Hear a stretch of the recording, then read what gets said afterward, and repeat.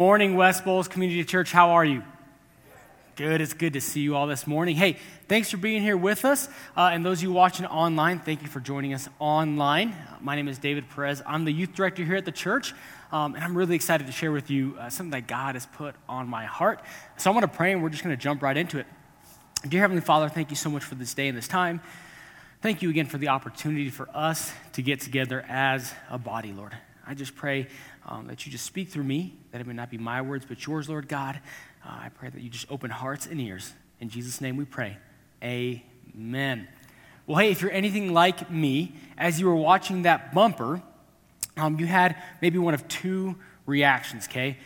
One, as you watched people get so close to succeeding, so close to scoring, to finishing the race, your heart sank.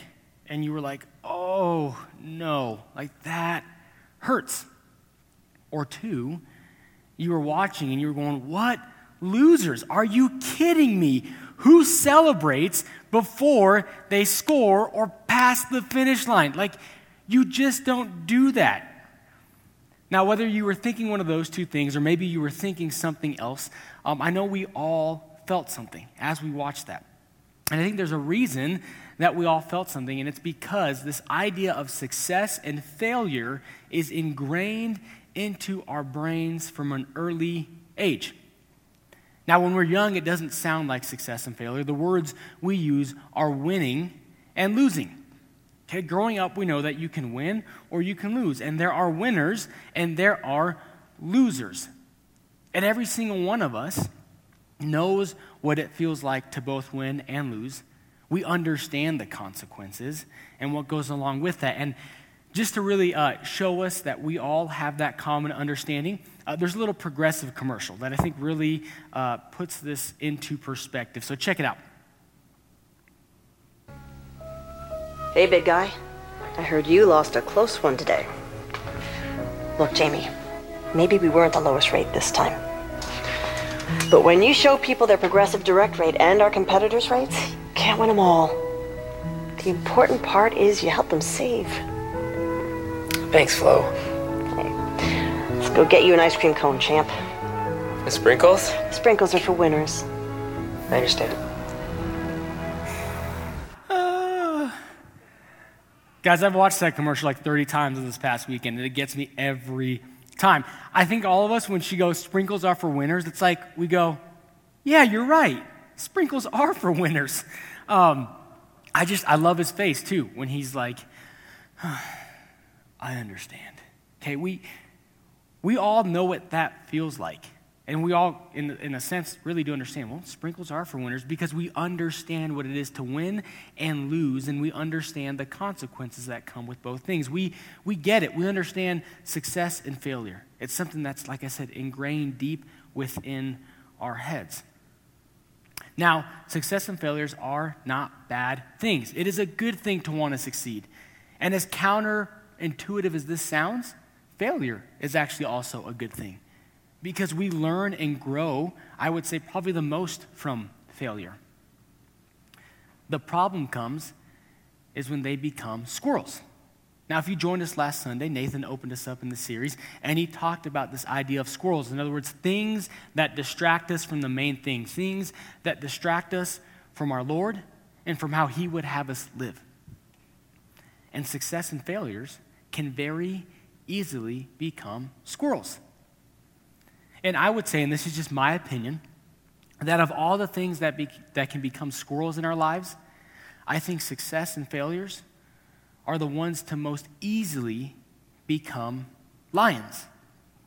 Now again, Nathan last Sunday told us that when those distractions become our sole focus, when they begin to take our identity, that's when they become lions. Lions that devour and consume us from the inside out. And I would say that success and failure can very quickly become lions. Now, if I'm being honest, church, this is probably the hardest sermon for me to prep and to preach.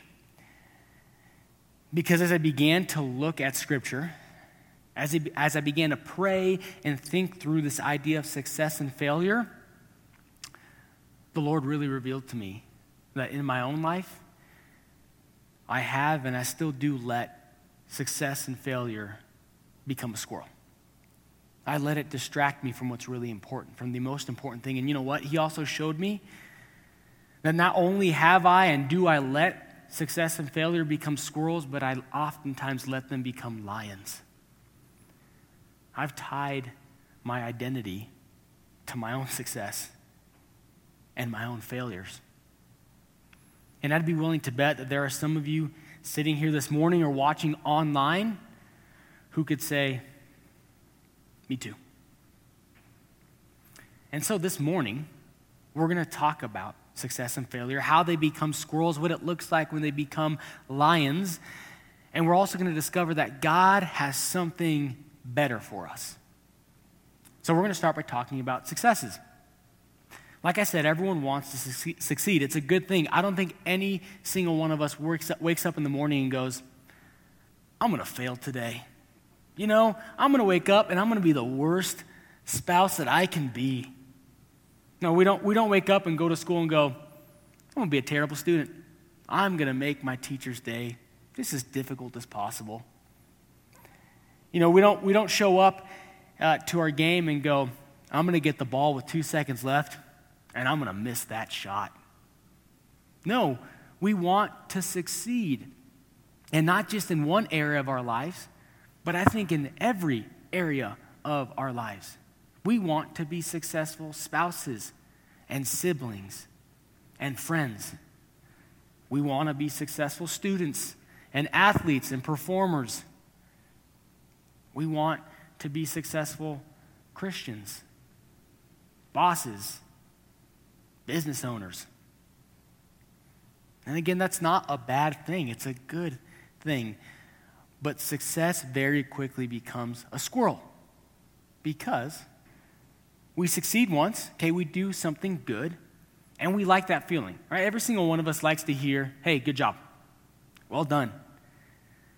And so we hear it once, and what do we do again? Well, we want to succeed again, and then again, and again, and again, and again, and again, and very quickly, what happens is our focus goes from the Lord and doing what He's called us to all of a sudden just being successful, to succeeding as much as we can. And then once it's a squirrel, it very quickly becomes a lion when we define ourselves, when we tie our identity directly to if we succeed, how often we succeed, how much we succeed. When we tie our self-worth to that, that's when it becomes a lion. You know, I think of someone who's maybe made success a lion or a squirrel. I think of someone like Jeff Bezos. I mean, he's the richest man on earth right now. But is Amazon slowing down? No. Right? He's chasing that next success. And there's a reason why we want the next promotion. There's a reason why we want a bigger house. There's a reason why we want that better car or that better phone. Because we're chasing success. And like I said, it becomes a lion when our identity is tied directly to whether or not we succeed or how much we succeed. You know, in a marriage, that might look like going, I need to make sure that I'm the better spouse. In a friendship, success being a lion looks like I'm going to compete for everything. I need to be the better friend. When it comes to school and sports, well, when we tie our identity to success, it looks like going, nothing else in life matters except for my sports and getting good grades. That's all that's important. With work, and it looks like leaving everything else aside and focusing on just work. And in our faith, success, being a lion, taking over our identity, looks like instead of saying that our faith produces works, that our works produce faith. When our focus when our identity is tied to success, all of a sudden our faith becomes about what we do, how much good we can do, how perfect we can become, how little we can sin. Or look at my deeds. Look at how good I've done. Look how good of a Christian I am.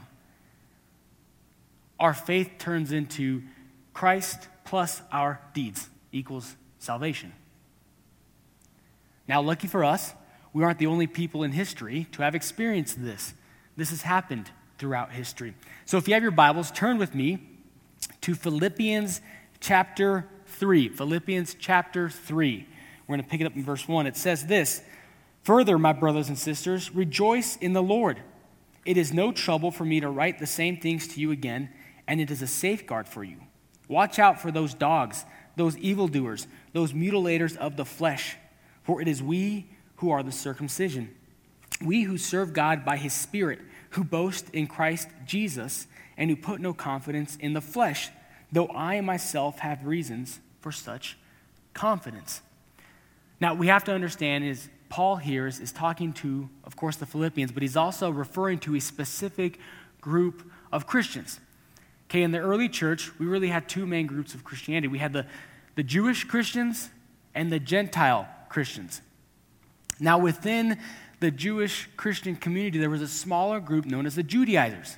And here's what they believed, that salvation was brought about not only through faith in Christ and his sacrifice, but also through our own works and doings. It was not just up to what Christ did, but it was also up to me and how successful I was at following the law, how good of a Christian I could be, how little I could sin, how perfectly I could follow things. Sounds a little familiar, doesn't it? Yeah. Listen to what Paul says next. He says, "If someone else thinks they have reasons to put confidence in the flesh, I have more. Circumcised on the 8th day of the people of Israel, of the tribe of Benjamin, a Hebrew of Hebrews, in regard to the law, a Pharisee, as for zeal, persecuting the church, as for righteousness based on the law, faultless." What Paul is saying is, okay, you think your works are good? Mine are better. Let me give you a example, okay? Now, I'm the youth director. I'm in charge of both junior high and high school. Let's say one night for junior high youth group, I go, "Hey kids, tonight we're going to play tackle football." Now, I might not be taller than every junior higher, okay? But I'm a little stronger, I'm a little bigger, maybe a little faster. We got a little more experience when it comes to playing football, a little older. Needless to say, I think I might win, okay? I think I might beat them. So let's just say you see me out in the field and I am like demolishing these kids, okay? I'm tackling them, I'm laying them out. I've got like 7 junior hires dragging on my feet into the end zone. And every single time I score, every single time I tackle one of them, every single time I lay one of them out, I am just standing over them, flexing on them. I am telling them how much better I am than them. I'm celebrating.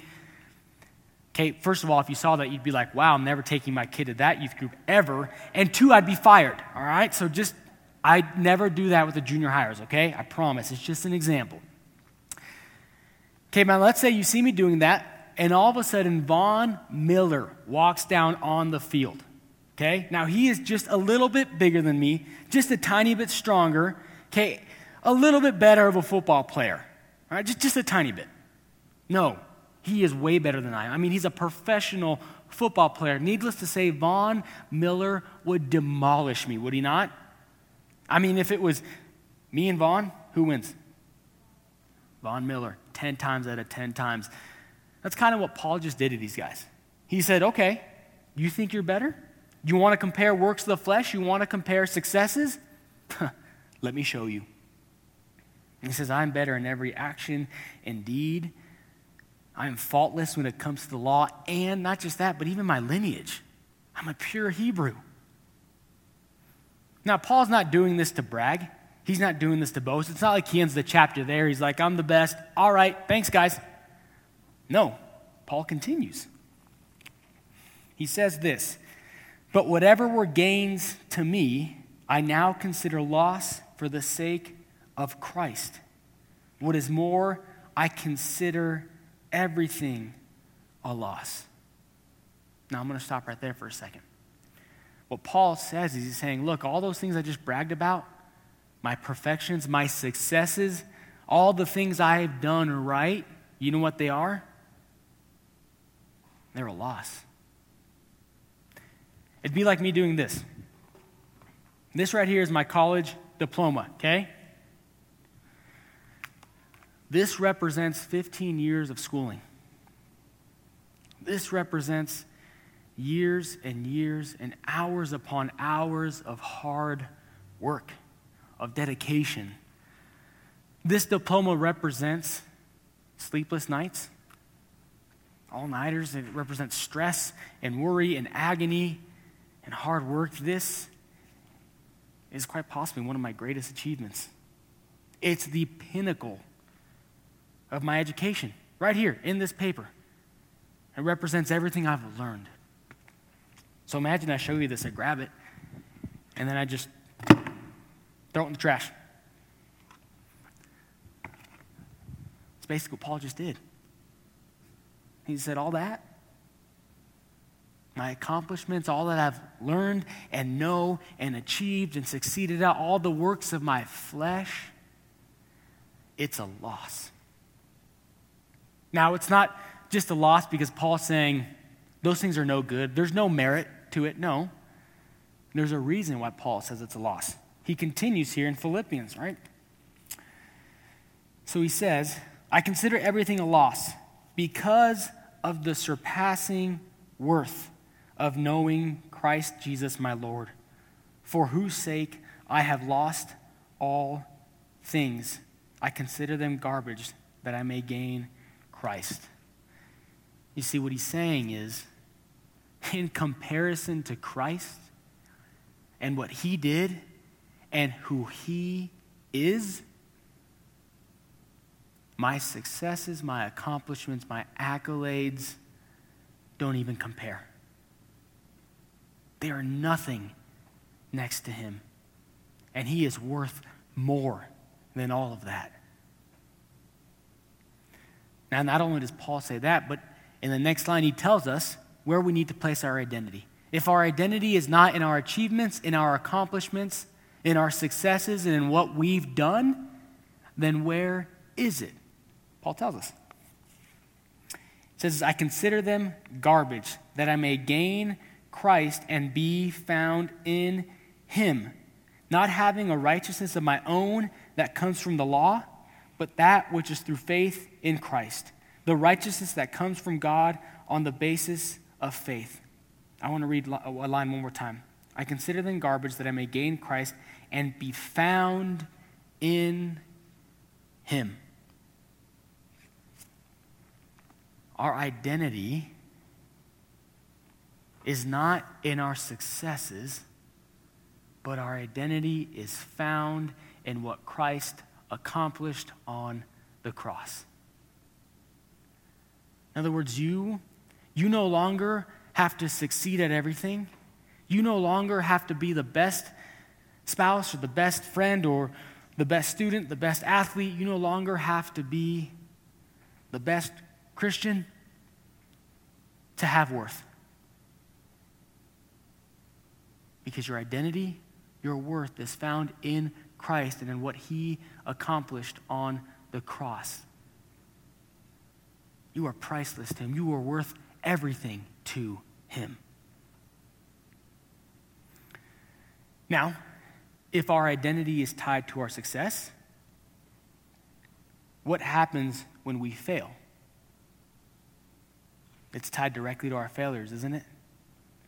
If we put our identity in our own achievements, when we fail, our identity will right down the drain with it. Church, I have failed more than I'm proud to admit. I have failed in this job and in every job before it. I have failed in school. I failed in athletics. And I've had failures as a friend, as a son, as a sibling. I have had failures as a pastor, as a leader. I've had failures as a husband. And I'm willing to bet that all of you can relate. All of you can look back and say, yeah, I've had some failures too. And what happens with failure is, we fail once or twice and we go, okay, I failed. I failed this once, it's okay. But as life goes on and as we continue to fail, as we fail 2, 3, 4, 5, 6, 7, 8, 9, 10 times, what we begin to say is we move from I failed to I am a failure. Notice the shift? We see ourselves as failure. And that's very easy for us to do. And you know what? Sometimes it doesn't even take a lot of failures. Sometimes all it takes is going to work and having a failure at work and then coming home and having a failure at home. Or going to school and failing a test and then having a failure on the field. Sometimes it's as quick as that and we move right from, man, I failed to I am a failure. Reality, guys, is, you know what? That failure, it's in our flesh. It's in our DNA. Why? Well, because if you think about it, what is sin but the greatest failure? The definition of sin is missing the mark. It's falling short. That's a failure. When Adam and Eve, the beginning, right, they failed to obey. They failed to listen to God and took a bite of the apple, took a bite of the fruit, and sin entered. From then forward, sin was in our nature. Failure was in our nature. But there's hope. There's hope. Turn with me to Romans chapter 5. We're going to pick it up in verse 8. It says this, "But God demonstrates his own love for us in this: while we were still sinners, Christ died for us. Since we have now been justified by his blood, how much more shall we be saved from God's wrath through him? For if while we were God's enemies, we were reconciled to him through the death of his Son, how much more, having been reconciled, shall we be saved through his life? Not only is this so, but we also boast in God through our Lord Jesus Christ. Through him we have now received reconciliation. While we were still sinners, Christ died for us." In the middle of our failures, in the midst of our mess, Christ died. God knew that even after his sacrifice, we were going to continue to fail. We were going to continue to sin. When he died, he knew the magnitude and the multitude of our sins. He knew just how often and how big we would fail. And that's right where he chose to meet us, in the midst of our failures, in the middle of our sin. That's where Christ met us and died on a cross for you and me. Our identity is not in our failures. Our identity is in what Christ accomplished on the cross. Maybe you're sitting here and you're going, wow, David, thanks, but that's really abstract. What does that mean? Well, I'm very thankful you asked. Thanks for asking. Having our identity in Christ, in his sacrifice and what he did for us and what he accomplished on the cross, means that we can say a few things about ourselves. We can say a few I am statements. So if you want, you can say this in your head. You can say it muffled behind your mask.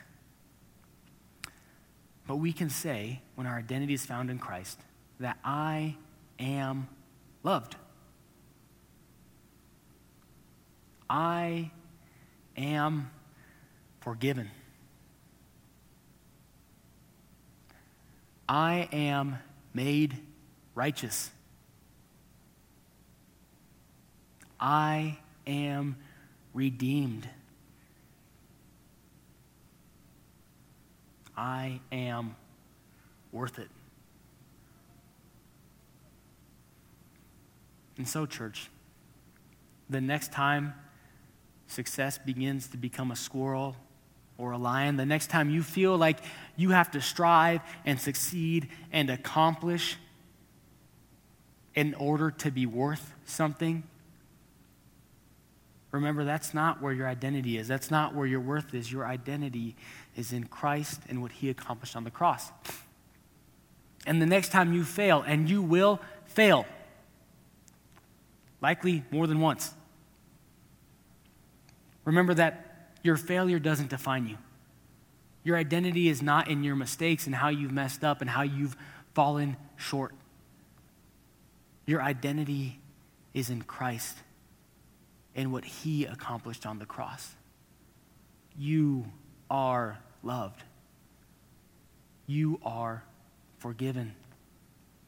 You are made righteous. You are redeemed. You are worth it. Let me pray. Dear Heavenly Father, thank you so much for this morning. Thank you for the opportunity for us, Lord, to come together as a body, Lord, and worship and learn more about you.